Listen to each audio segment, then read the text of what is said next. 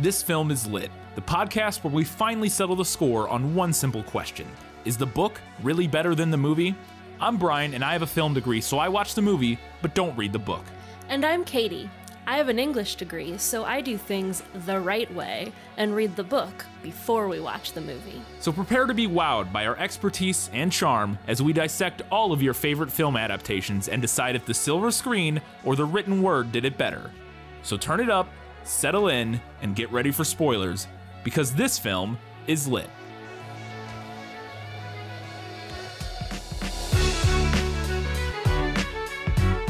You tell your lies, and you think no one will know. But there are two people who will know. Yes, two people. Your God and Hercule Poirot. It's Murder on the Orient Express, and this film is lit.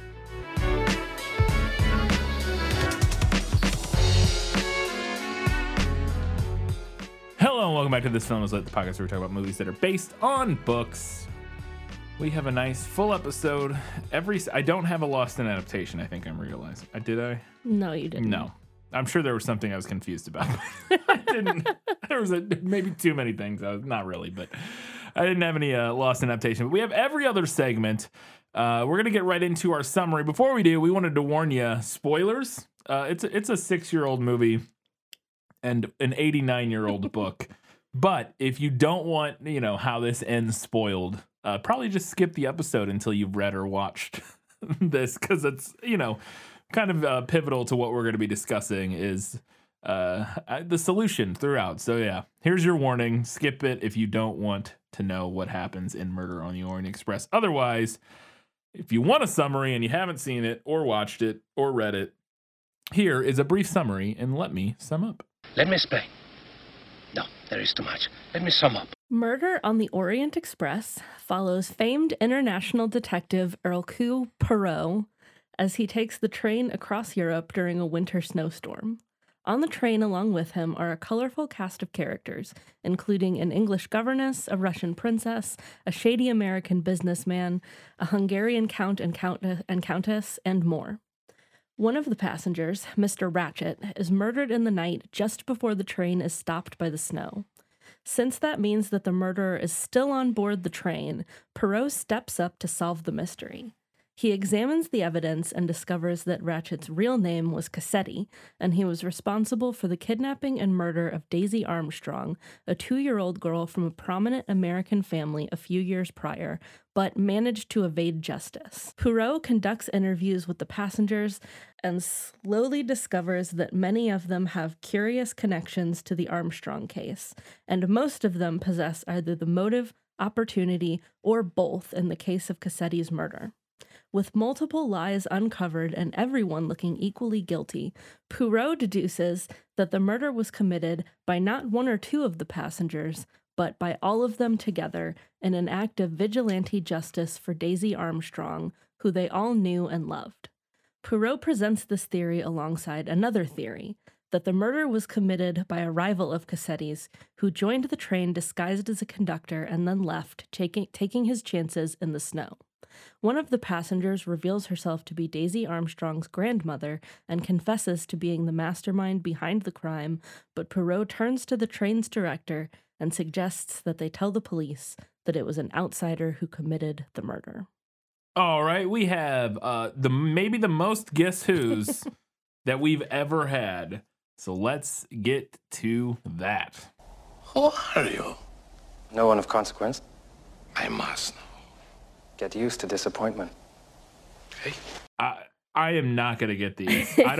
There's too many characters and I don't remember names. I barely remember all of their, what they are. Oh, I will help you along. But I'll do my best. I'm probably going to go by actor names, honestly. Probably, if I was going to, that's how I'm probably going to guess. That's understandable. We have a nice, healthy Guess Who section. I've got my cheat sheet here because I could not remember what all the answers are. But let's get started. A small man muffled up to the ears, of whom nothing was visible but a pink-tipped nose and the 2 points of an upward curled mustache. Well, he's got an upward curled mustache. I believe I've seen pictures of other depictions of Perot, and he has an up-curled mustache. In this one, it's not particularly upward curled. A little bit, I guess, at the sides, but it's... I'm just going to go... The mustache is all I got to go on here, so I'm going to say that this is Hercule Poirot. It is. Yeah, usually with the upward curled mustache. Kenneth Branagh's mustache is very healthy. Yeah. But not really upward curled. I think it is a little bit. A little. But not in the same way. Like, I saw the picture of the guy from the 70s one when you were doing the poll or whatever, and that one is much more, Yeah, for sure. upward curled. All right, moving on. She was tall, slim, and dark, perhaps 28 years of age. He rather liked the severe regularity of her features and the delicate pallor of her skin. He liked the burnished black head with its neat waves of hair and her eyes, cool, impersonal, and gray. Okay, so younger woman, tall, slim, and dark, severe regularity of her features, delicate pallor of her skin. This is Daisy Ridley. It is Daisy Ridley. I don't know who else it would be in the movie. I mean, I guess it could be Penelope Cruz's character, maybe. Yeah, Mary Debenham, a.k.a. Daisy Ridley. This was a tall man of between 40 and 50, lean of figure, brown of skin, with hair slightly grizzled round the temples. I mean, not a lot to go on here. The only character who's brown of skin in the movie would be the doctor played by Aaron Burr. Mm-hmm. I don't know that your character. guess? The doctor. Yes, it is. The Leslie Odom Jr. Leslie Odom Jr., yes, sorry. Character, Colonel Arbuthnot, I believe is how it's pronounced. I'm not sure if he has the title of colonel in the movie, but he is a doctor. I think they might refer, because they talk about him being in the military at some point. So I think there is reference to him being a colonel, but I don't remember exactly. He was a man perhaps of between 60 and 70. His slightly bald head, his domed forehead, the smiling mouth that displayed a very white set of false teeth, all seemed to speak of a benevolent personality. Only his eyes belied this assumption. They were small, deep-set, and crafty. We're getting into this. Could be anybody, not anybody. 60 or 70, the oldest character in this movie, and I don't know this. I don't even know if I know who this guy, like, what his role, like what he is in the movie, like what his profession, because that's usually how I remembered most of the people. I'm gonna say this is the old man. Are you thinking of the valet? Is he a valet? The guy who reveals that he has cancer, that he's like dying. Yes. Yeah. That guy. Yeah, that only happens in the movie, by the way. You're wrong. Oh. This is Ratchet / Cassetti. Oh, okay. Yeah, it's Johnny Depp's character. Yeah, so they aged him up not aged him up. The movie aged him down. Mm-hmm. Well, I mean, Johnny Depp, I guess, was not that much younger than 60, but right? Johnny Depp's probably like, when they filmed this, is probably like in his 50s, I would think. Yeah, at this point. I mean, they filmed this is like 2017, right? But like the bald head and the false teeth all indicates like a much older looking person than what he looks like in the film. Yeah. Yeah. I actually did think about Johnny Depp's character because of only his eyes belied his assumption. They were small, deep set, and crafty. Like that was the part that spoke to me. Like, okay, this might be Cassetti because he's a mobster or whatever. But the rest of it didn't really match with Johnny Depp's character. So yeah, I mean, you're not doing that bad so far. 3 out of 4 is not too terrible. At a small table was one of the ugliest old ladies he had ever seen. Round her neck was a collar of very large pearls. Her hands were covered with rings. A small and expensive toque was hideously unbecoming to the yellow, toad-like face beneath it. I deign not besmirch the name of Dame Judi Dench by saying that this is her character, but I have to assume this might be her character. Yes, it is. She is the Russian princess. Yeah, Judi Dench. Yes. Yellow toad-like face. The book goes back over and over to how ugly she is. It's kind of funny. She's in the movie. She has an ugly personality at times. She seems very like She's just like severe Snooty and snooty severe, and, yeah. So for sure.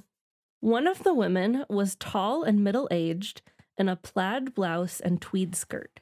She had a mass of faded yellow hair unbecomingly arranged in a large bun, wore glasses, and had a long, amiable face, rather like a sheep.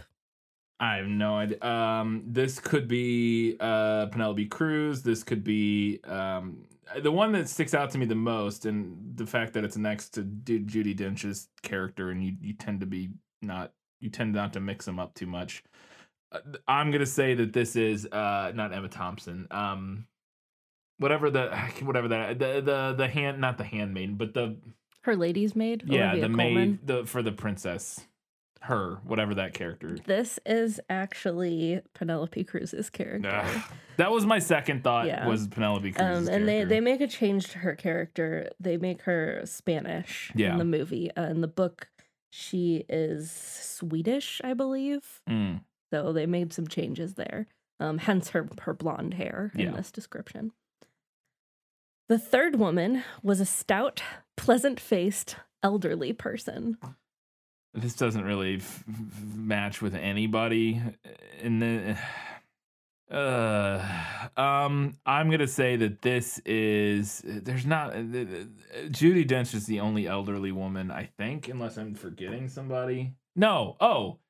Well, but she's not.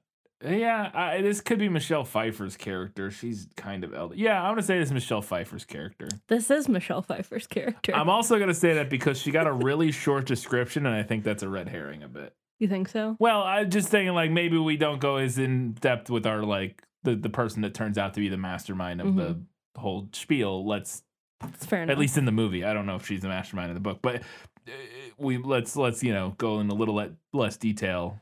She's a third woman, stout, pleasant face, elderly. Boom. Keep it low key. You're not focusing on her. We're not getting as many details, so we're kind of pulling attention away. Yeah, for misdirecting our audience. For sure. At the far end was a middle-aged woman dressed in black with a broad, expressionless face. German or Scandinavian, he thought. This, now I'm going to say, is the maid for the princess. Yeah. Yeah, you're right. Olivia Colman's character. Olivia Colman, that's her name. The man wore English clothes of loose tweed, but he was not English. A big man, well-made. A very handsome man of 30-odd with a big, fair mustache. Goodness. I'm going to say that this is either, and I don't even remember this actor's name. I would say this is either Willem Dafoe, or my other thought is that this is Marquez.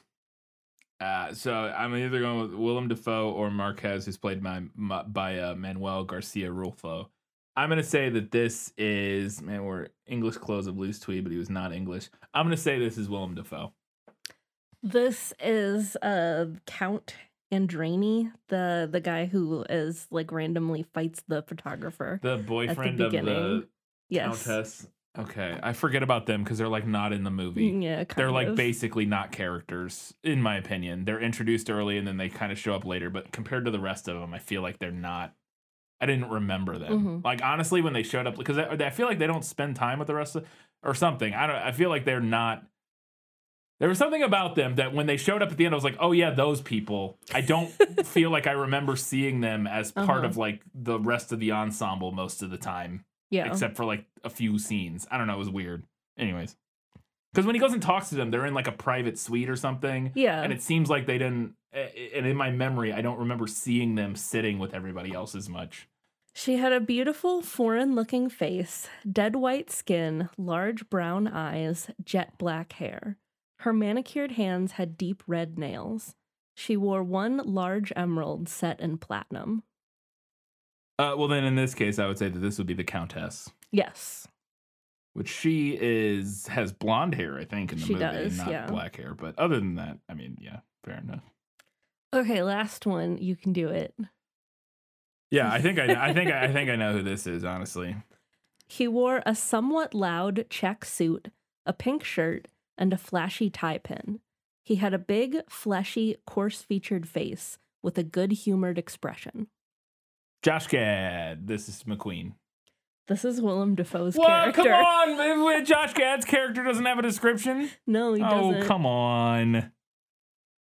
I thought he wore a check suit He might. I could have swore Josh Gad's character was in a, maybe not. I could be wrong. Maybe Willem Dafoe's is, but I thought for sure that was Josh Gad's character reading that description. Oh no. Well, at least in the poster, Daisy Ridley wears a checkered suit. I don't know if any of the other ones. Yeah, nobody else does. Yeah, they made some changes to his character that you have a question about later on, so we'll get to that. Okay. Yeah, he has like just a jacket in the. Yeah. He does not have neither. To be fair, neither does Josh Gad, but whatever. All right, I don't know. I wasn't too bad. I got like half of them, at least, right? I got yeah, you didn't do too bad. Okay, I think I only missed 2 or 3. I missed the Count or whatever, or the boyfriend of the Countess. I missed 9, 11, and 6. Right? Is that it? Yeah. Yeah, I think so. I think so. Oh, you missed 4. You missed Johnny Depp's character. Yes. Okay. So I got 7 out of the 11. Yeah, not Could have bad. been worse. I have a lot of questions. Let's get into them. And was that in the book? Nicholas Flamel is the only known maker of the Philosopher's Stone. The what? Honestly, don't you two read? So the film opens up on a different case, which is pretty common for mystery films, mystery stories to introduce, especially for our ones where we're following a specific detective. We kind of open up in media res on a case that is not going to be our main case in the actual story we're reading or watching. And in the film, it opens up on him in Jerusalem solving a case, and it was really interesting. I don't know anything about Jerusalem in the 50s or 30s. But it was, anyways, this opening step, he's very interesting, but he's solving this murder, or not murder, the robbery. Yeah, a robbery. A robbery in Jerusalem. And it's a fun little scene, but he explains it all, blah, blah, blah, kind of introducing who Poirot is to us as an audience. And while he's kind of monologuing, he sticks his cane in the wall, his walking stick in the wailing wall. Mm-hmm. And then ultimately, as the culprit tries to run away, they get clotheslined by the cane because they're not paying attention, which I thought was very silly, but fun. Whatever, it's fine. But I want to know if any of that came from the book, because it was like a very movie opening. It felt less like a book thing and more like a movie thing to me. Mm-hmm. Yeah, it is a movie thing. The book opens with Poirot waiting for a train in Syria. Not the Orient Express yet. He'll get on the Orient Express later. But he's waiting in Syria. He just solved another case for the French army. They don't tell us what it was. I thought the movie's opening scene might be a reference to another Poirot book. But You would imagine, I couldn't yeah. find a definite answer on that. I tried Googling it and everything just took me back to the movie. So I don't know. But like you alluded to, I do think that having an introduction to Poirot makes sense at the beginning of this movie. The Murder on the Orient Express is the 10th book in a series of books, so we can assume that readers are already familiar with their protagonist. But in this instance, moviegoers might need a little bit of an intro. And that's interesting. The fact that it's the 10th book is interesting. I was going to bring that up later because I looked that up to see, because it was kind of related to a question I have at the end here, or a question related to the end of the story. So we'll get to it then, but I was surprised to see that this was so far into the Poirot, anthology or whatever. All right. I wanted to ask a question about Poirot's personality. In this film, at least in this opening scene, and kind of throughout, but specifically in this opening scene, he's presented as very kind of a sarcastic and witty character who's like making dry, pithy little jokes as he as he monologues and holds court in front of everybody.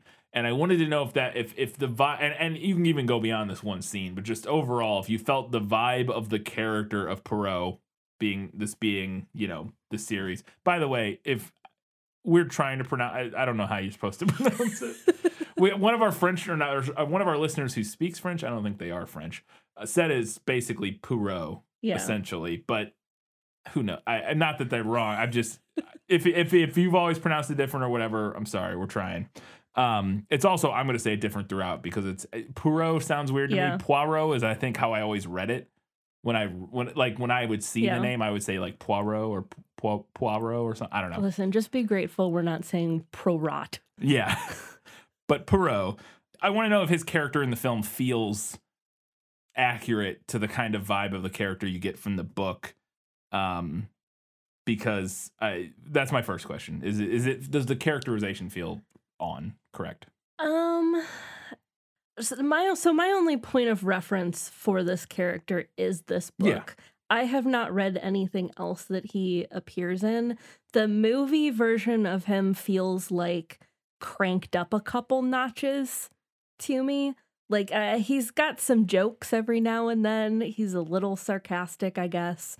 But that wasn't like the overall impression that I got of him in the book was that he's like a dry, witty, like sarcastic fellow. I will say that it tapers off considerably after this first scene. Yes. Like it this does. first scene in the movie, it's dialed up way more, and then for the rest of the film, he doesn't feel quite as, I don't know, quite as silly. Not silly, but he doesn't feel quite as like cartoony. Not even cartoony. He still feels kind of cartoony throughout, just in different ways.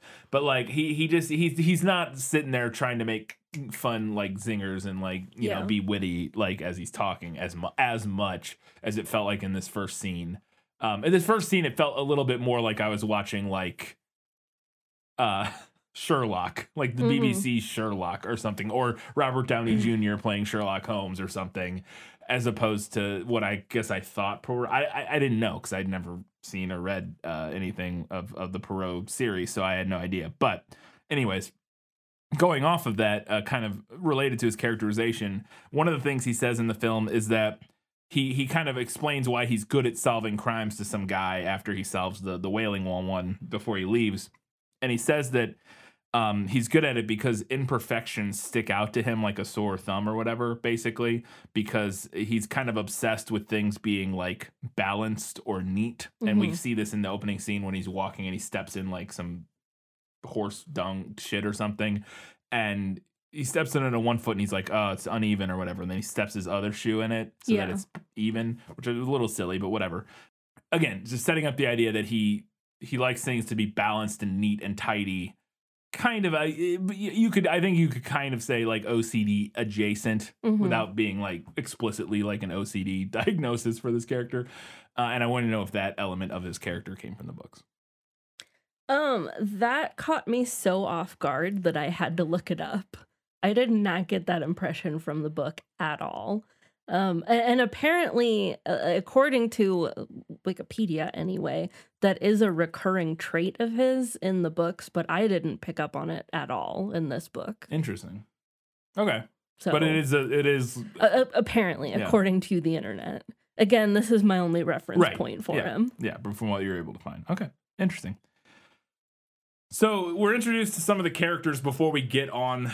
They're at a train station, and we're introduced to a few of the characters before we actually get on the train. And two of these characters we're introduced to again, which is like I feel like the only scene they're in until like halfway through the movie, and then once again at the end is the Countess and her boyfriend. I don't even know the nature of their relationship. He's a count. He's a count. Yes. I thought No, and then she married. I thought they said he was a dancer. Why do I have a note that he's a dancer? They did say that. Okay, I thought I was losing my mind. My note says there's a dancer and he just beats up all these guys. I was confused by this character introduction. I didn't understand their dynamic. I didn't know who they were. And again, they go on to, in my opinion, not really be that important to the story overall. I want to know if the character of the dancer who beats up guys, and then because he beats them up because they take a picture of him. Yeah. And I didn't realize at this point that they were Countess and I honestly, I don't know if because they introduce him as a dancer. I swear. They do. No, they do. And I'm not 100% sure. In the book, they are a Hungarian count and countess. Yeah. And then she ends up being from the Armstrong family. Like she ends up being Daisy's aunt, the younger sister of Daisy's mother. Mm-hmm. They're not dancers in the book. Okay. They're just a count and a countess. And the movie introduces them as dancers, but I don't recall if they're ever explicitly stated to be nobility. But then later on, when they're looking in the luggage, they say that they're like traveling with diplomatic visas. Yeah. Which maybe you could do if you were like famous as dancers. I don't know. I swear they said they were a countess and or later, which was then confusing to me because I didn't remember them being introduced that way at the beginning, and I thought I missed something. Their characters, I did not. I don't know. I had the hardest time figuring out what was going on. I was so puzzled by that change. It didn't seem like it had any payoff or any meaning. Like there was no reason to me to make them dancers. It felt like they just wanted the scene where he's randomly like an MMA fighter. Yeah. Well, and it just, if you want the thing where he's like protective of her or for some reason, and then like, he is in the book, and just you could differently. You could still do that. I don't know. I don't know. Again, and I did not look up the actor or anything. Maybe the actor is like a fighter or something, and they just like Well, I will say those are. I think thing. One of the other reasons I didn't recognize those two, or that those two felt less interesting, is there are also two actors that I did not know. Like they were both completely like I'd never seen them in anything. Whereas everybody else in this it's like a star-studded cast of like every other single person in this movie has like been in a million things. Those two, I was like, who are these? And then maybe that's not intentional, but like the fact that they knew they weren't going to play as major of a role. So like, well, we don't need to cast. Well, we won't cast like a huge name because they're not that important or something. Which you could argue you could even cast a kind of like a stunt casting if they're like barely in the. I didn't get those two characters. Didn't like them. They weren't in the movie enough for me to care about. And when they were in the movie, I was confused by what their whole deal was. So I was like, whatever. Okay. All right. Very fun little detail. We're now on the train on our way. We've been introduced to everybody else, at least to some extent. There's a very fun one-er that I didn't mention where he's walking through this train station as where Poirot is getting on the train, and we walk all the way through the train station, and we kind of see people on the train through the window, and then we go up into the train, and we're following from the ground through. There's lots of really cool, inventive shots in this throughout. I have some notes about some other ones later. But we're on the train now, and it's the first evening, and they're going to bed. And we go into Poirot's room, and he's wearing this contraption around his head that covers his mustache in like a leather mustache-shaped thing that was very silly but very fun, and totally actually felt, I don't know if these things existed, but totally feels like the early 20th century kind of contraption you would buy out of the back of like a magazine or newspaper or something. The mustache keeper, like like I totally could believe it was a thing that existed, but I wanted to know if it was in the book. It's not mentioned in the book, but I did think it was funny. I liked that addition. Yeah. I cut your pomade budget in half with the mustache keeper. You don't have to wash your face nearly half as much, or something, whatever. We also find out a little bit of backstory here about Poirot, and I wanted to know if this backstory came from the book, because this felt like a movie thing to me, real hard, knowing nothing. I kind of assumed Poirot was like a little more like, I'm imagining, again, my point of reference for this sort of thing is mostly like Benoit Blanc or Sherlock, for those kind of stories where we have like the genius detective. And modern interpretations, we get a little bit more of backstory for these characters, but my thought for what this was going to be was like, we don't really know much about Poirot. He's just like, he's like this dervish of crime solving that whirls into a situation and boom boom boom solves the crime and whirls out, and we don't really learn much about the person Hercule Poirot. We learn about the it's the image, the mystery, the man, the myth, the legend, and I just imagined we weren't gonna like get much about like his backstory. And so we don't get much, but we get a couple scenes where he makes reference to a lost love. And he's having a conversation, I think, with Book, where he's like, romance never goes unpunished. There was someone once. And then later on, he's looking at a picture of like a woman or something. And I wanted to know if that element came from the book, because that felt very movie to me. Yeah. Well, it is. That line that you quoted does not appear in the book, nor is there any reference to a previous romance. He does have some backstory, like throughout the series. Again, I like pored over his page on Wikipedia. Yeah. But I didn't see anything about him having a romantic interest, like at all. But again, someone who has read more Poirot works than I know better. I will say I was not a fan of that. I didn't think it added I didn't think to it the added story anything either. at all. Like kind of like the dancer count thing. Like there's no payoff, there's no meaning. It doesn't matter. It doesn't. Yeah, because I was trying to think like what are we getting from him having this like lost love or whatever? And I'm like, it doesn't really play into the story overall that much because the story ultimately comes to be about like justice and what justice means and like when is justice served and that sort of like it, and it's not really about like romance or love, and it's about honestly more like the motivations for everybody's murder, like the plot, the murder plot that happens is about like familial love, not like romantic love. So it just doesn't feel like it really ties in any way. Like it would be one thing if the story was about like star-crossed lovers and some sort of murder between like a love triangle, you know what I mean? Like I could see trying to work that in that story, but here it just doesn't feel like it matters and makes any sense. Again, I think the idea is like, well, let's humanize Poirot. Let's see like what's underneath the surface of this character, and it's like I don't care. Like, not that I don't care, because like some of my favorite moments in Glass Onion was learning a little bit more about Benoit Blanc. Right. I do care, but it didn't matter here in a way that felt tacked on, and unnecessary without being interesting. I don't know. Anyways. It doesn't surprise me that it wasn't in the book. Getting to some of the other characters, we're introduced to Willem Dafoe's character, and early on, our introduction to him is him complaining about to the waiter or something about being sat at a table with Leslie Odom Jr.'s character because he doesn't think the races should commingle, cohabitate. He basically is complaining about race mixing. And I want to know if that element of his character comes from the book, and then if it later turns out to be a ploy, because spoilers in the movie, we will go on to find out that he didn't actually care about that. That was just part of his character he's that they like created because character. He's playing like a German racist guy, I guess. I don't know. Okay, so I have some thoughts on this because it is very different from how his character is portrayed in the book. So in the book, he is an American detective. We do come to find that out.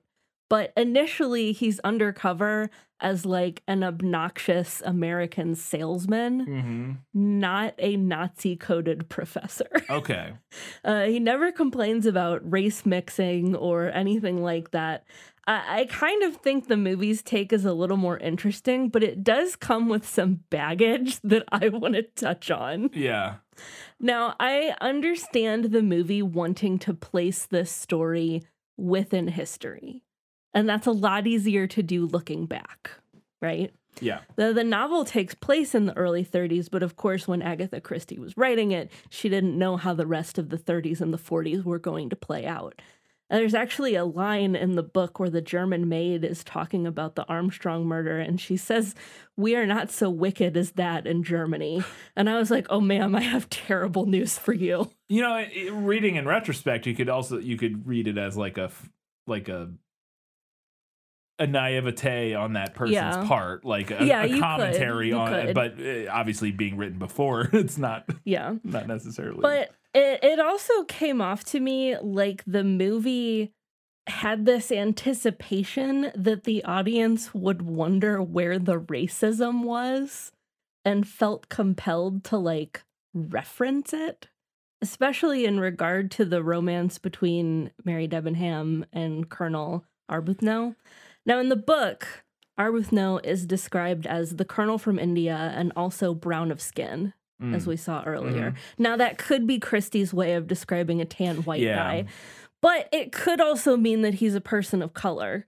It could. Yeah, in the book's case, that would be likely Indian and not black, but... And if that is the case, it's interesting to me that the 2017 movie felt that it had to comment on their relationship in a way that Agatha Christie seemingly did not in 1934. That's interesting. Yeah, I mean, well, it's also interesting because you would. I mean, my assumption would be that more people would. I think there's the movie takes it and puts all of that racial animus into one character. Yeah. Where it ends up being not even what he's actually thinks or like it ends up being like part of an act. Whereas to me, I feel like it would just be all of the people would have a general sort of discontent for that. Maybe not. Yeah, maybe. I don't have a super strong understanding. It just seems, and like you said in the book, Agatha Christie doesn't really have any of the characters comment on it or anything like that. And we know from other things that Agatha Christie wasn't exactly the most right. woke author. Well, and there is other like racial stuff in this book. Mostly in regard, she's got the weird thing about Italians. Yeah. And then she's got some other stuff later where Poirot's like, well, this wasn't a crime of passion. It was cold, and calculated. Therefore, only an Anglo-Saxon could have done it. Nice. And I was like, yes, Great. indeed. Great. Fantastic. So there's like that kind of thing. Yeah. But there's not like this kind of more overt like addressing of here's the racism that we get in the movie. Well, and I also think it's really weird. I think what would have been more satisfying to me is if everybody just would have been a little casually racist without it. It just feels weird to me to add it and then foist it onto the Nazi. When it's the 1930s, everybody was racist. Like, or at least, I mean, I don't want to say everybody was racist. To some degree. A lot of people were racist. Like, a large majority of the people back then, you know, and still, you know, depending on whatever. But, like, it feels a little silly to me to be like, oh, we're going to add, like, a little bit of commentary on racism in there, but it's going to be this one character who's, like, basically a Nazi without saying he's a Nazi. And then, oh, actually, he's not even a Nazi. It was all an act, and he's just like a guy. And so there's actually not any racism at all. Like, it's just, I don't know. It is a weird way to add and then not add it. Yeah. I don't know. Yeah. Because to me, like I said, I would assume that basically everybody on that train that wasn't Daisy Ridley or Leslie Odom Jr. would be like, oh, yeah, we ain't cool with this. Assuming that the characters in the book were, you know, a white woman and a person of color, whatever, Indian, black, whatever. I don't know. I don't know. I know we don't have the survey data from the 1930s to see what percentage of people were cool with interracial marriage, but I feel like, or interracial relationships. But my understanding of history, it was a very low percentage of people, but I could be wrong about that. I very well could be wrong about that. Anyways, we then have the first encounter and only, I guess, between Poirot and Ratchet. At this point, we don't know he's Cassetti yet. Johnny Depp's character. Ratchet, is trying to basically wants to hire Poirot to like be his not bodyguard, but like kind of like a bodyguard for the trip because he thinks somebody wants to hurt him. He's like, hey, can you keep an eye on everybody and just kind of like keep an eye out on things? And Poirot's like, no, I do not want to. And in the movie, he has this great line. I don't remember what the setup for this is, but he's like, no, it's not for that reason. It's more personal than that. I do not like your face, which was very funny. I laughed out loud at that, and I wanted to know if that line came from the book. It does. That line is verbatim from the book, and I laughed when I read it. It's good. It's a good line. I was like, got him. Got him. Got him. And I knew that character was Johnny Depp at that point, and I was like, yes. Nice. So does an avalanche derail the train and strand them on a cold mountainside? No, the train just gets stopped due to like huge drifts of snow covering the tracks. So not as dramatic. No. I did like this change though. I thought it added some like movie drama without messing with the story at all. Still the same functional. It's still the same functional thing. The train still gets stopped by snow. Yeah. It's just a little heightened and more dramatic. Yeah. No, it makes perfect sense. So does Book, which if you don't know, I don't think we mentioned this character at any point yet.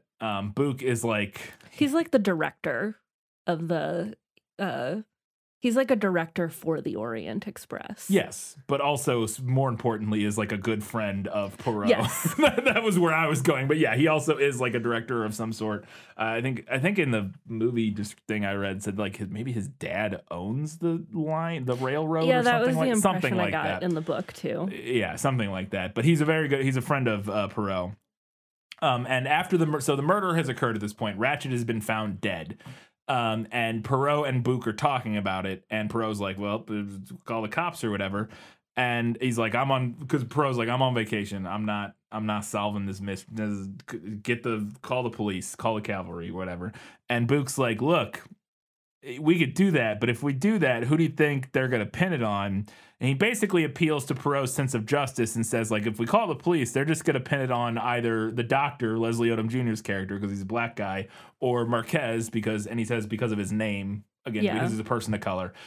And so the book is basically being appeals to Poirot's sense of racial justice, which I found unlikely being the case in the book, but I wanted to know if that was how that played out. And basically that is how he convinces Poirot to take on the case and solve the murders. He's like, look, if we call the cops, they're going to arrest one of the black people on the train. And we don't even know what they're going to do. They're just going to pin it on him, basically.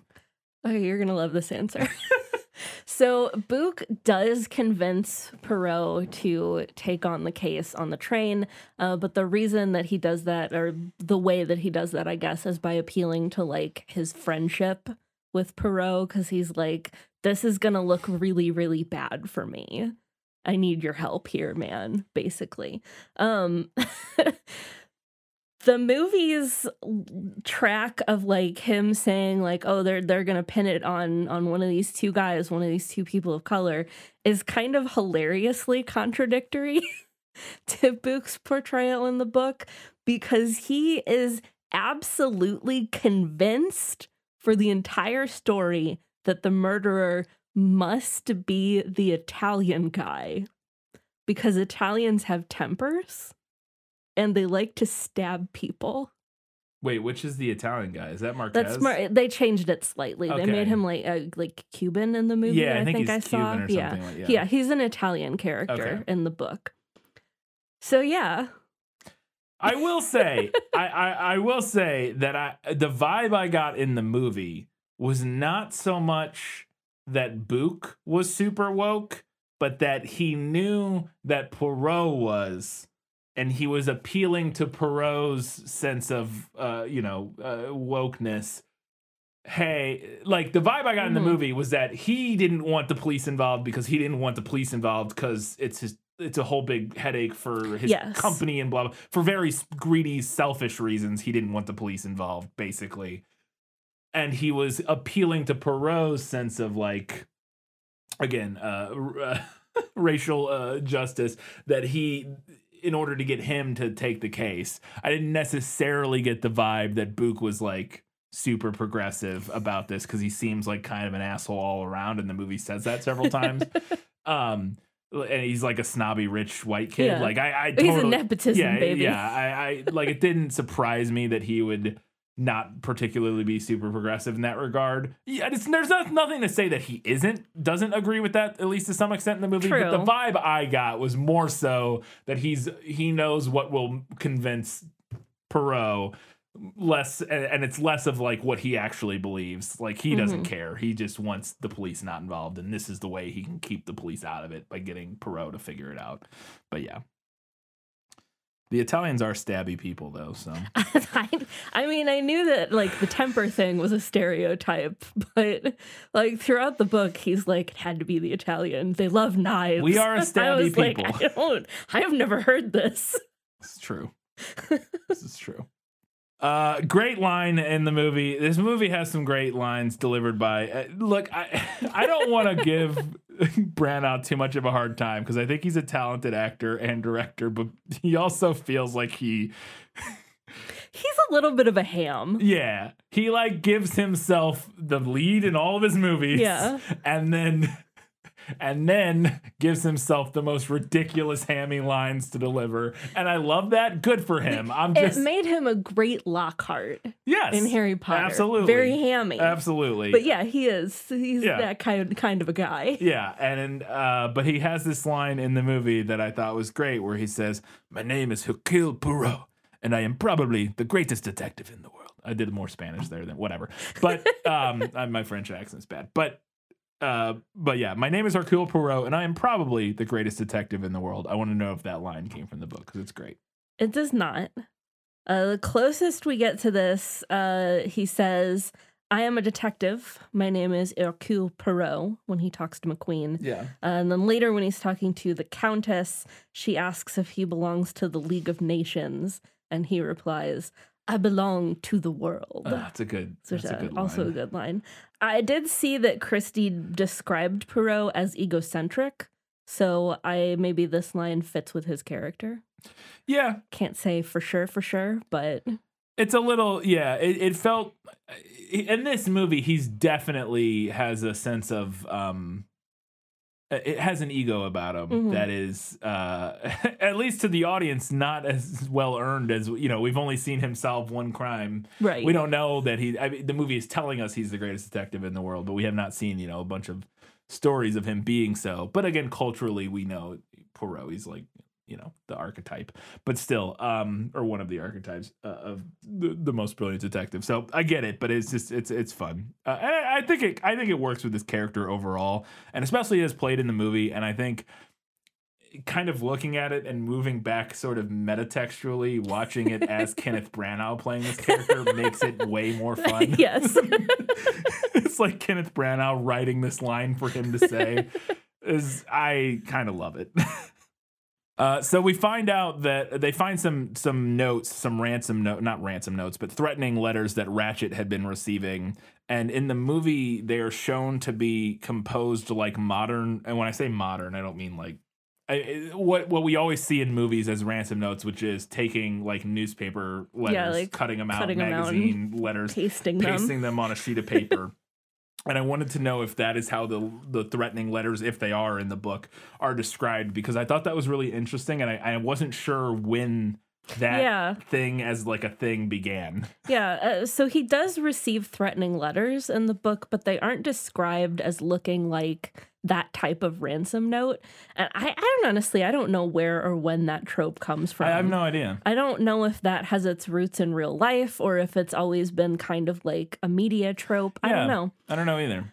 Poirot does say in the book that some of the letters look like they were written intending to be found by the police, like red herrings to throw the police off the scent, but they're not described as looking like newspaper cutouts. Yeah. Huh. Interesting. Okay. So one of the notes they find, well, it's not one of these notes, but it's a different note.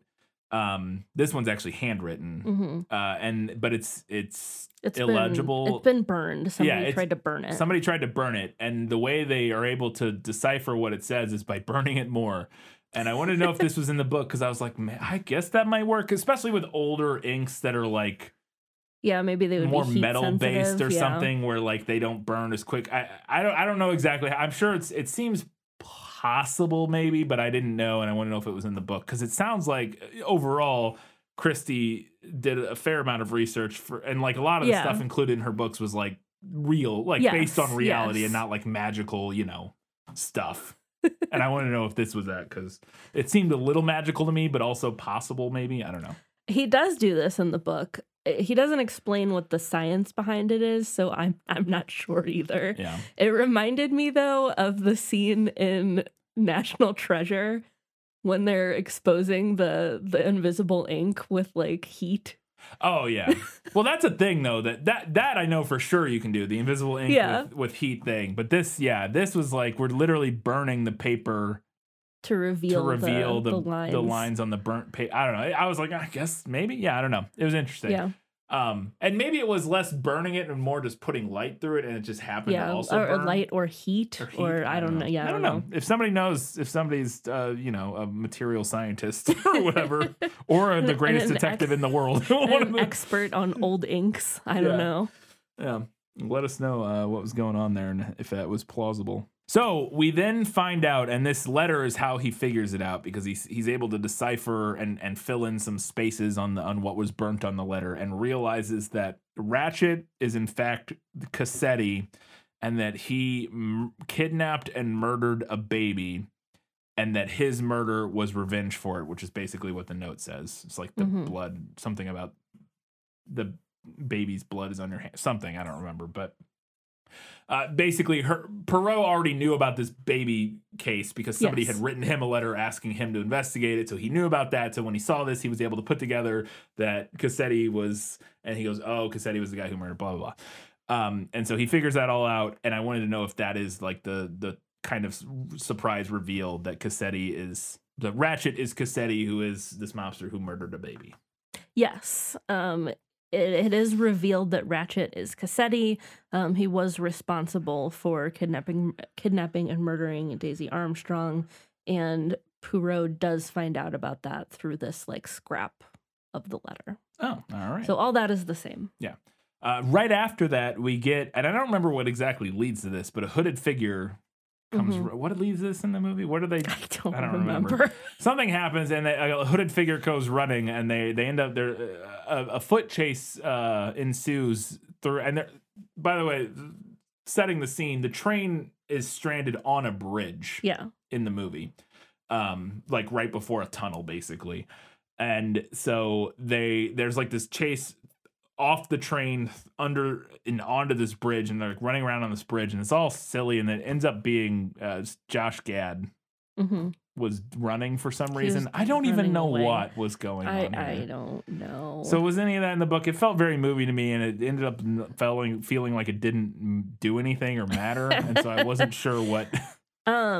It was added to the movie. That does not happen in the book, and I don't understand why the movie did this at all.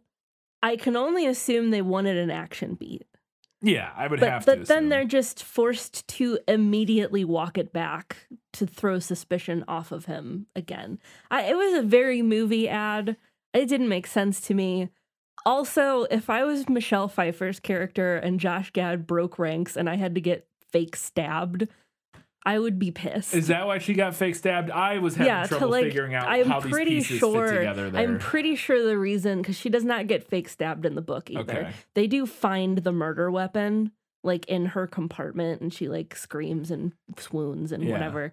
But I assumed in the film that they had her get stabbed to like distract from his whole thing. I guess that's possible. So was in the movie, was he just like trying to run away? I guess. Okay. I don't know. Okay. But then they capture him and they corner him, and they're having a conversation with him, and they basically figure out that he was stealing money he worked for Cassetti. Well, they knew he worked for Cassetti. Yeah. He said he worked for Cassetti or Ratchet. But they figure out that he was stealing money from him, essentially. Yeah. And they're like going through the books, and Poirot has this great line where he's like, it's full of chocolate. And he's like, what is it called? And he turns to Book or somebody, and it's like, what? And they're like, and the guy's like, fudge? And he's like, the fudge! It's full of the fudge! And it was very funny. I liked that a lot. I want to know if that line came from the book. It is not from the book. There's never any indication in the book that McQueen was stealing from Ratchet. I did like that line. I did think it was funny. I regret to say that it felt out of character for Poirot to me. That's fair. That's fine. I just enjoyed it. I thought it was a lot of fun. It made me laugh a lot, but I totally didn't seem like it necessarily fit perfectly in line with his character. I just enjoyed it. So then we get up to a point where Poirot is having a conversation with Daisy Ridley's character, and she essentially like confesses-ish, kind of, roughly. She basically is like, yeah, he needed to die or something like that, and it's implied like that she's like, yeah, basically confessing. And as this happens, all of a sudden, Leslie Odom Jr. shows up and shoots Poirot in the arm. And I want to know if any of that came from the book. Again, this all felt very movie to me, and I was confused at first at what was even happening, or like why he shot him. And then I think ultimately it ends up being that because Poirot figures out that, well, he could have killed me if he wanted to. We set up earlier that he was in the military and he's like a sharpshooter or whatever. And so he could have killed me. There's no reason he would have missed from that distance or whatever. And so he intentionally didn't kill me. And so he was like kind of distracting from Daisy Ridley, confessing, I think, or something. I'm not entirely sure what that all was about. And I want to know if any of that came from the book or if you could shed any light. This is another big movie change, and another one that I don't understand for similar reasons to the Josh Gad chase scene change. Again, the movie just has to immediately walk it all back, because the whole point is that basically everyone is like a little bit implicated in some way, but as long as they don't break ranks, it's fine. But it doesn't work when one character is suddenly way more implicated than the others. So in order to still have the conclusion, you have to like immediately walk back these big moments that they keep doing. Yeah. Although, is this the way in the movie that his character gets implicated at all? Is there some other element that implicates his character? We find out eventually that he knew Colonel Armstrong. No, I know that, but I'm saying, okay, I don't know. I there's a lot of moving parts in this. I've only seen it once, so I'm not. I do not have all of these pieces straight in my head, even remotely. So this may be frustrating if you're like very familiar with Murder on the Orient Express. You're like, no, because of blah blah blah. But I was wondering if maybe the movie if this is the only way his character gets implicated at all up until this point. You know, like otherwise would he just not even have remotely been a suspect until he shot Poirot? Maybe. Maybe because I don't remember at what point the movie reveals that he knew Colonel Armstrong. Yeah, I don't remember either. It is later because Poirot monologues about it later, he monologues, and that is what connects him to the case in the book and in the movie.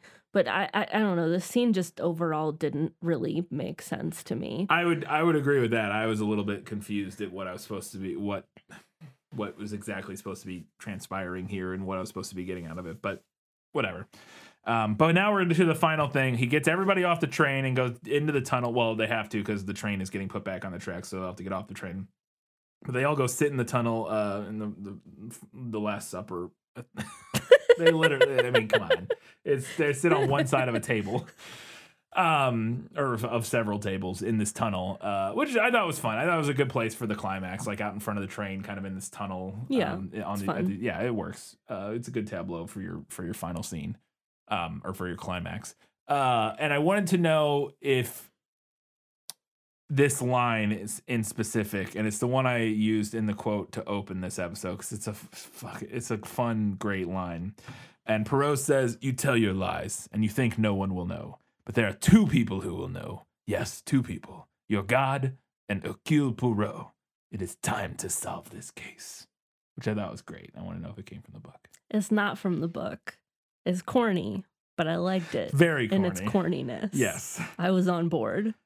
I love corny mysteries. It's one of the reasons I love Knives Out and Glass Onion is it doesn't take itself too seriously. It's like here to have fun. We're solving a silly mystery, but also it's got like stuff to say. I'm down for it, but it was cheesy, but I enjoyed it quite a bit. But not at all from the book. No. Not any element of it that you recall. No. Okay. He doesn't even say it's time to solve this case before he gets to the end. I don't think so. Okay. And then the big reveal, and I did not have this spoiled, kind of. The big reveal is that they all conspired to murder Cassetti. They all had some relation to the family of either the baby specifically or the family of the baby that Cassetti kidnapped and murdered. And so they all conspired with Michelle Pfeiffer's character, who is the grandmother of the baby, to murder Cassetti. I did not have that spoiled in its entirety. That was actually a surprise. What I did have spoiled that I thought I knew when I was talking about this in the prequel episode is that I thought everybody was somehow implicated in the murder. Mm-hmm. But in my mind, what I thought had happened was that they had all planned to murder him independently. And And then somebody got to him. And no, not that somebody got to him first, but that like they had all set their plans in action, and either somebody's. I thought it all like ended up being the thing where it's like that brain, not a brain teaser, but that like law school question where it's like, okay, if one person forces a guy to eat poison and then the second person pushes them off a cliff and then the third person shoots them as they're falling, who killed them? Yeah. I thought it was that. I thought where all of them did something that either would have killed him or were in the process of doing something that was going to kill him. And so Poirot figures that was my thought of, I truly did not know that they all conspired together to do this plan, which I thought was really interesting. And they all take a stab, which I thought was really weird. And I wanted to know if that's how it plays out in the book. Yes, it does. This is the solution to the mystery in the book as well. And I also did not have that spoiled for me when I read it, which is a rare occurrence for me because I'm a read ahead kind of a girl. Yeah. I'm a look up the plot on Wikipedia while I'm watching the movie girl. But I did not have this spoiled, so it was a lot of fun to read. It is the same, although I did not get the impression from the book that they all like went into his compartment at once and like took turns stabbing him. I thought that was really not the impression that I got, but maybe that is what happened. I don't know. Fair enough. So he has solved it.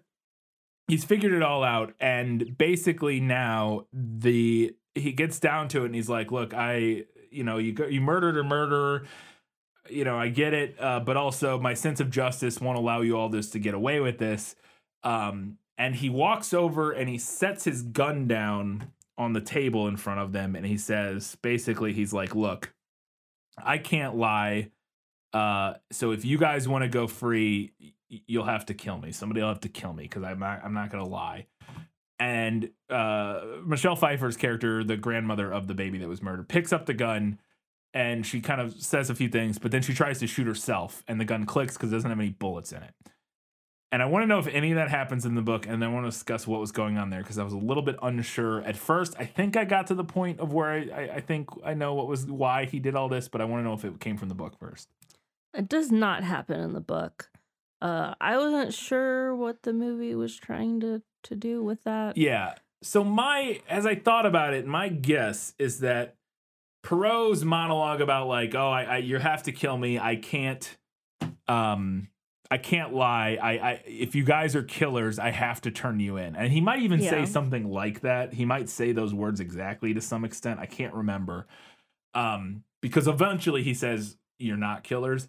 And I wanted to know, and I'm thinking that maybe when he goes over and he sets the gun on the table, he's basically giving them the chance to prove whether or not they are quote unquote murderers. Like, right.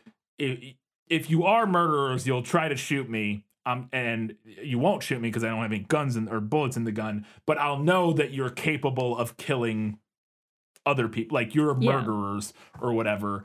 And I'll turn you guys in. If you don't, then it's like a test, basically. I think that's what it's going for. I think that kind of works. That's a good explanation. Yeah, and I actually think it's kind of an interesting, clever kind of way to wrap that up, and have him be okay with not turning them in. Mm-hmm. Again, of what we know of Poirot, kind of his character in the movie, of him being like a very strong sense of justice, quote unquote. I think having him kind of test them in a way where he now feels comfortable letting them go free, I think makes a lot of sense. So, but it is a movie edition, which is interesting. But then finally, I wanted to know if he does ultimately lie to the cops like he does in the movie and basically says, somebody else. He comes up with the first. It was a rival gangster. Got on the train and then killed him. Got off the train. Yeah, and I wanted to know if that was how it kind of ends in the movie, and also if the whole concept of Poirot kind of struggling with the concept of justice in general is kind of the theme of the end of the book, because in the movie it definitely feels at least a little bit like part of the point is Poirot has a very strong sense of justice, but this particular case challenges his conception of justice because, yes, all these people conspired to murder a guy, but, they murdered a guy who was like a shithead who murdered a baby. Like, okay, like, what is justice, blah, blah, blah. And I thought that was interesting. And I wanted to know if that any of those elements came from the book. So they do ultimately decide to lie to the police and let everyone get away with it, so to speak. His struggle with justice was not an impression that I got from the book. If that was in there, I did not pick up on it. It seemed to me more like he presented these two explanations already knowing that he wanted to let them off the hook. I will say that as I thought more about the movie's ending, I think it's similar in the movie that he already, like when he puts the gun on the table, he already knows what he's going to do. It's either one or the other. If they try to kill him, he's going to turn him in, or if they don't, he's not going to. But I think there is still a little bit of him kind of morally struggling with it, which I thought was particularly interesting. And this goes back to the point earlier about this being the 10th book. I was like, if this was the first book, I don't know how much sense that would make. Of like, that feels like a third movie or second or third movie thing. Right. It's like our character's sort of like, he's been doing this thing where he catches the criminal and sends them off to jail or whatever. And then eventually down the road, he gets to a point where he gets to a case where it's like, oh, it's not so cut and dry. Like, morality and justice is more complicated than that. You kind of have to kind of weigh all the different elements against each other. And finding out that this was the 10th book, I was like, okay, that tracks more with that. Whereas it being the first movie in this series, or even just a standalone movie as it has been made many times, or a standalone play or whatever. I don't know if that works. It works for the audience, just for the character, it doesn't feel like it works quite as well. Yeah. Anyways, that all makes sense. Interesting. All right.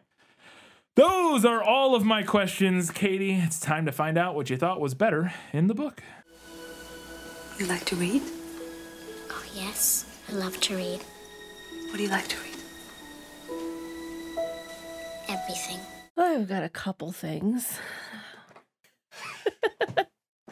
So Mrs. Hubbard, Michelle Pfeiffer's character, the night of Cassetti's murder, she makes a hubbub insisting that she saw a man in her compartment. And we find out eventually that this is her, like, creating this false murderer, right? And they didn't do that in the movie. They didn't have her, like, make a fuss that night because she's, like, yelling. Doesn't she? No. I thought she said something about seeing somebody. Oh, hang on. Okay, though. sorry. Okay. So in the book, she makes this big fuss and she's like yelling, and the conductor's like, "Well, there's nobody here. I don't know. You must have dreamed it. I don't know what you want me to do about it. There's nobody here." And she keeps insisting that she saw someone. And what the movie does is nix that scene, and then later on, when he tells them that Cassetti was murdered, she's like, "Well, I saw a man and no one believed me." And I just don't think that works. Yeah. Why cut the first thing? Yeah. And then have her just like, "Well, actually," yeah, later on. No, that's fair. I don't think I caught it if the movie said this, but in the book, they reason, or Perot reasons, that there must be at least two assailants because some of the stab wounds are right-handed and some of them are left-handed. And it ends up being like a little bit of a red herring. And then it ends up being like kind of a clue later on because he makes everybody write their name down so that he can see which hand is their dominant hand, and all of them are right-handed except the princess refuses to write her own name, so it kind of like casts a little bit of extra suspicion onto her. I just thought it was a fun detail. I don't know if they specifically mention right-handed and left-handed, but they do talk about the stab wounds and specifically say that two of them were something. I thought he said like were deeper or something. They talk about that in the book as well. Yeah, like some of them are deep and some of them are kind of shallow. Yeah, I think they mentioned that. I don't remember the handedness thing though in the movie. The note fragment that we talked about that he like applies heat to see what it says. The movie changes what it says, kind of. So in both the book and the movie, the note fragment says Daisy Armstrong's name. Yeah. In the movie, they take some of the letters out of her name. That's not so in the book. You would just see her full name. And I thought that was a weird choice because it doesn't matter. Like, it feels like that's something that's going to serve to drag out the plot a little bit. Like, he's going to have to figure out what does this mean. But then he just immediately knows what it means. I would agree, because it also, it's not even, I was trying to figure out what like, why did you bother? Why would you do that? Because it's also, it's literally immediately, it's like, oh, this is the Armstrong case, blah, blah, blah. And it's like, well, I didn't know that, but I wouldn't have known either way. Like, as an audience member. Yes, you wouldn't have known either way, so it doesn't matter. If all the letters were there, I would have been like, what's that? I don't know what the Armstrong. It's such a weird choice. Yeah, that is interesting. Small thing. When they are telling McQueen, Josh Gad's character, about when he reveals to him that Ratchet was really Cassetti, which we ultimately find out that he already knew. But anyway, when he's like, well, actually, your employer was Cassetti and he was responsible for this horrific thing. Yeah. And McQueen says, that damned skunk. And I'm really disappointed that I didn't get to hear Josh Gad call Johnny Depp a damned skunk. I just really wanted that. I didn't get it. That would have been fun. Another line from Poirot that I really liked that I don't think made it into the movie, I didn't catch it. If it did, was the impossible cannot have happened. Therefore, the impossible must be possible in spite of appearances. Real quick, it's very possible. I don't know if this is what it is, but I just had to look and make sure. And there is a website called the Racial Slur Database. Oh, gosh. I was looking to make sure skunk wasn't a racial slur. Is it? It's not. I don't know if that's the context of what it is in the book. In on this website, and again, this says contributions needed. This may not be correct, but this is saying that skunk can be used as a racial slur for mixed race people. Interesting. It says contributions needed. I don't know if that's actually true. I don't know. This is the first thing I found. I was just trying to go back and make sure that, like, maybe that's why they changed it. Yeah, maybe. I don't know. I don't know. We'll learn something new. But is there any implication that Cassetti is like mixed race or anything? They say he's Italian. Okay, well then they don't. There was no implication that I caught. Because this specifically says somebody who's white and black, like mixed race, so that wouldn't necessarily make sense. I've never heard that before. I've never. Again, it said citation needed, so I don't. That could have just been anybody. I don't know how that website works. Anybody could have put that on there, or it could just be very old. Yeah, I don't know. Anyway, when he's searching through everybody's luggage in the book, we get to Willem Dafoe's character, who again, remember, is quite a different character in the book. And he like opens up his suitcases and it's just full of liquor. He's just traveling with a bunch of liquor and he's like, oh yeah, Prohibition didn't agree with me. Yeah. Sorry, going back, I was reading while you said that last line that the impossible cannot have happened, therefore the impossible must be possible in spite of appearances. Yeah. Is that the first place this line is from? That's a very famous iteration of... I don't know.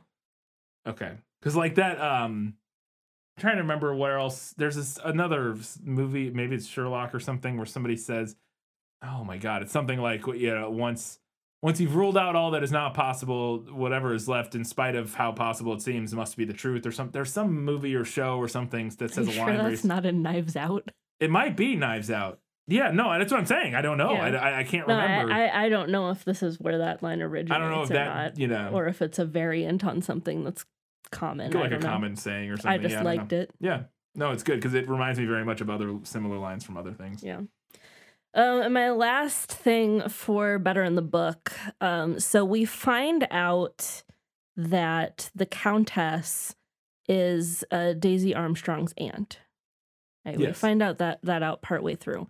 And prior to finding that out in the book, when Poirot is talking to the princess, it comes out that she was like had an intimate relationship with the family. Yeah. Like she knew them very well. And Poirot specifically asks her about the mother's younger sister, the Countess. And the princess is like, oh, well, I don't know where she is. I haven't kept up with her. And so then later on, when it comes out that the countess is the sister, Poirot goes back to the princess and is like, you knew that was her. You lied to me. And she's like, yeah, I lied and I'd do it again.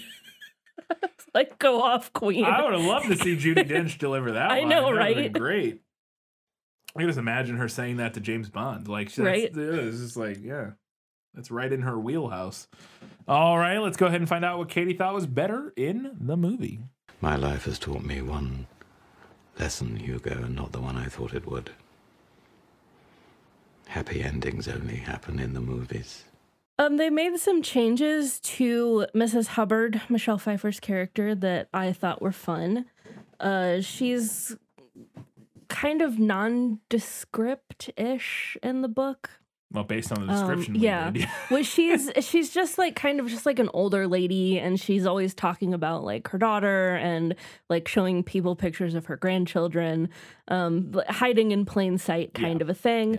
But I thought making her kind of like I have called her she's kind of a cougar. She's like a husband hopper, like a fun lady. She's like a kind of like a femme fatale feel. She's got a femme fatale energy. like a Black Widow kind of a feel to her. I thought that was fun. I also thought it was fun and dramatic at the end when she takes her wig off and she suddenly looks way older. Yeah. I thought having Helena be a complete wreck who's addicted to barbiturates was interesting. Given like what her backstory was, I thought that made sense for her character. What's her backstory? She is the sister of Daisy Armstrong's mother. Oh, yeah. I mean, I knew that, but okay. So, I thought there was something else. So I don't remember how deep the movie delved into this, but after Daisy Armstrong is murdered, like the whole family commits suicide, like her mother and father. I think it mentions at least her mother committing suicide. I don't remember about her dad or not, but yeah. Yeah, so it ends up being like this even more horrific tragedy. Which is what Poirot says at the end. He's Yes. like, is one murder doesn't affect one person, it affects countless lives or whatever. Yeah. And speaking of, I liked the addition that Armstrong actually wrote to Poirot for help with the case, but by the time he got the letter, it was too late for him to do anything. Yeah. That was not in the book. Oh, And it's not in the book? I thought that was a good addition. So in the movie or in the book, then, does he just know of the case? Yeah. Okay. He wasn't like written about it. He just heard of it or something. Well, and what it is in the book is that it's like this. It was an incredibly famous case. Yeah, like the Lindbergh baby, which is what we talked about in the prequel, which is it part was of the inspired inspiration by for, that. Yeah. Like I mean, everybody would have known about it, especially someone who was involved with like crime and detective work. Yes. Yeah, no, that's fair. I wasn't sure. Okay, that makes sense. Yeah. All right, let's go ahead and talk about a few things that the movie nailed. As I expected, practically perfect in every way. There are a lot of details. I just have like a couple things. Ratchet does try to hire Poirot to like keep him safe, which I think is a weird thing to hire a detective for. It sounds like bodyguard work, but whatever. And he does decline. The array of evidence that they find in Ratchet's compartment is all pretty spot on. The broken watch, the handkerchief, the pipe cleaner, all that different stuff. McQueen's line, "So they got him after all," and then Poirot immediately like, "You're assuming he was murdered." That's from the book. They do find the red kimono, red herring, in Poirot's suitcase.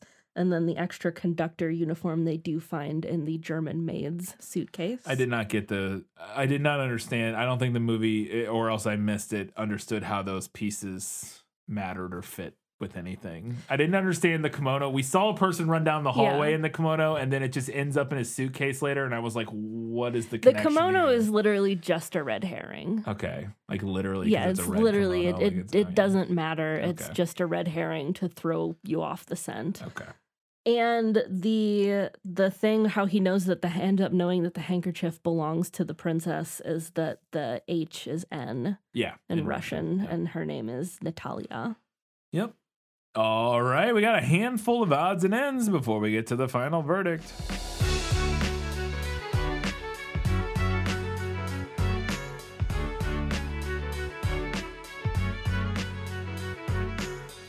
So I thought it was an interesting choice. There, like I mentioned earlier, that there are a lot of interesting shot choices in this movie. And I actually have mixed feelings about this one. I thought it was really interesting at the time, and I still do. It's interesting. I don't know if I like it or dislike it more. I think I like it, but when we find, after the murder of Ratchet, when they find his body and they're going into the room, the whole thing plays out from like a single take from a top-down camera. Yeah. And like Poirot's standing out, and it's looking straight down at the top of everybody's heads, basically standing in like the little hallway in the train car as they're standing outside the room, kind of looking in. And like the doctor comes up, and I think Book comes up, and there's like three or four people there, kind of having a discussion and talking about stuff. And I thought it was really interesting. I thought it was fun because you just listen, like you can't see any faces. So you're just listening to people talking and like kind of looking at body language slightly, which I thought was an interesting choice. Like it's just a different way to kind of experience and focus on different elements of the mystery you're watching. It also gives you, I don't know if this is what they're going for, but especially later with the, when we actually go into the room, because the same thing happens when we actually look at the crime scene. It all plays out from this camera shot from the top of the room looking down. Yeah. Where like Johnny Depp's body is laying on the bunk, and then like all the pieces of evidence are kind of on the floor. And it's a little bit, almost reminds you of like a clue board. Yes. Yeah. Was one thing. And then the other thing, it also kind of reminded me of some elements of like a video game or something, like playing like a mystery video game. And like the way they lit it is really cool because you can see all the very specific clues, quote unquote, like the pipe cleaner, the handkerchief, the body, and like where they are in relation to each other and stuff, which I thought was interesting. But that being said, I'm also like, I was a little bit like, maybe it's too clever for its own good, because part of me really wants to see the faces of the actors as they discuss this murder scene, especially knowing later that at least one of the people, because the doctor is there, and I don't remember who all is there, but at least the doctor, at least one of these people was involved in the murder, and so being able to see their face and how they're reacting to all this would be interesting. But I also like the kind of detached, I don't know, I kept going back and forth on how much I liked it. I thought it was very clever and interesting and different, but also I was like, but I kind of want to see the people, because that's like the most important part. But you do see the people, you just see a different part because you're just listening and watching body language. It's interesting. I think it's interesting, and I'll give it props for at least being unique. Yeah. Yeah, it's different. Yeah. I just want to acknowledge real quick how excited I was when I got to the point in the book where I realized that Johnny Depp would primarily be playing a dead body. Yeah. Very excited. Very nice. It also cracked me up when they're like, when I reading the prequel notes now, thinking back, because at the time I didn't know Johnny Depp was the one who died. About the note about Kenneth Branagh being like, "You're late to set again, I'll replace you." I'm like, he's in one scene, or not one scene, but he's in like 3 scenes and then he dies. Was he late on the first day to set? How many days could he possibly have been? He's in none of the movie. He's in the first 15 minutes of the movie and then he's dead. And it's clearly not him. It's like a dummy laying in the bed. It's like, okay. He's in a couple flashbacks. A couple. I don't know. Yeah, it's just very funny. I mean, it's like, I can't imagine he was in that much of the movie.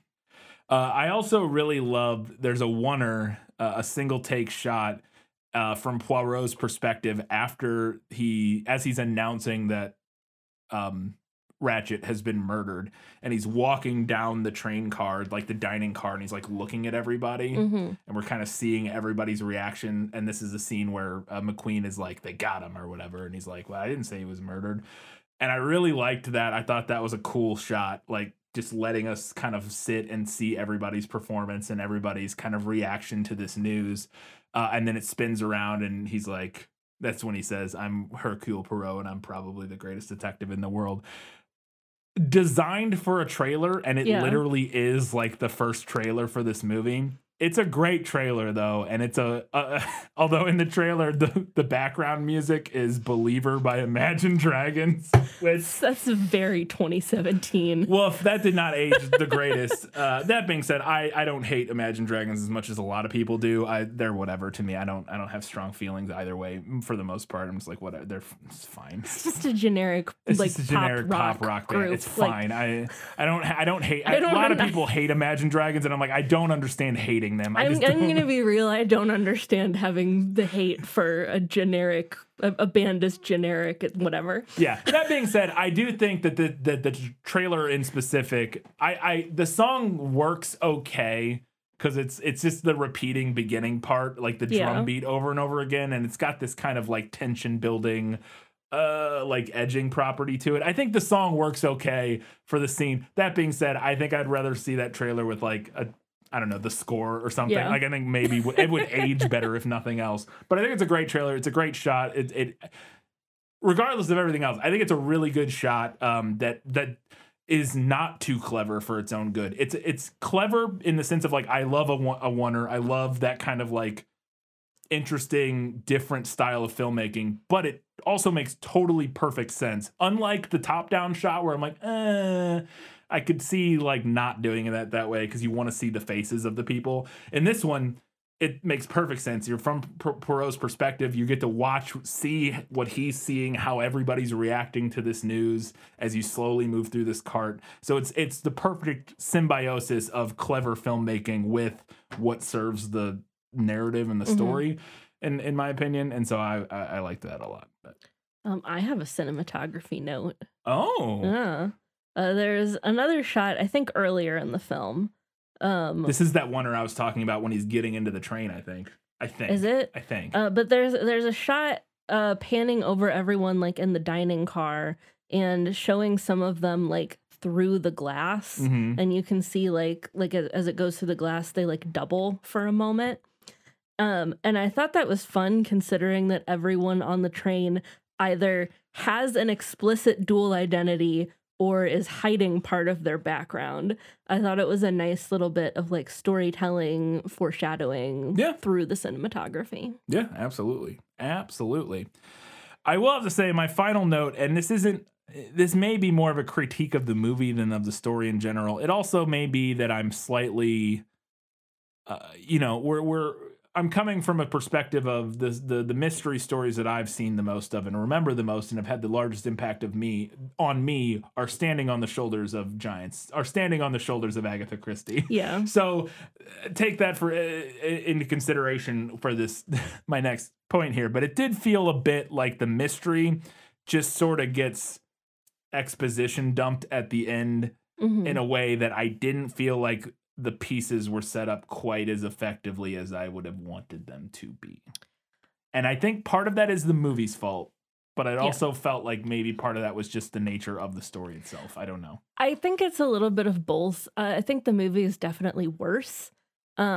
But the book does feel a little bit like that too. Like a lot of it falls into place pretty cleverly. Yeah. But Poirot also makes some deductions at the end about how a handful of people are connected to the Armstrong case that kind of come out of nowhere. That was my biggest issue was he's like, and you're the blank of the blank that knew the Armstrongs this way. And I'm like, well, how was I supposed to ever, not that I think I was ever going to solve it, but like, how was that information? I don't know. It just felt like some of those pieces were just kind of like, whoop, appeared at the end. Right. And I think what we're supposed to gather is that once he started connecting most of the people to the Armstrong case, he just started kind of theorizing like, okay, well, how could this person be connected? Right. How could that person be connected?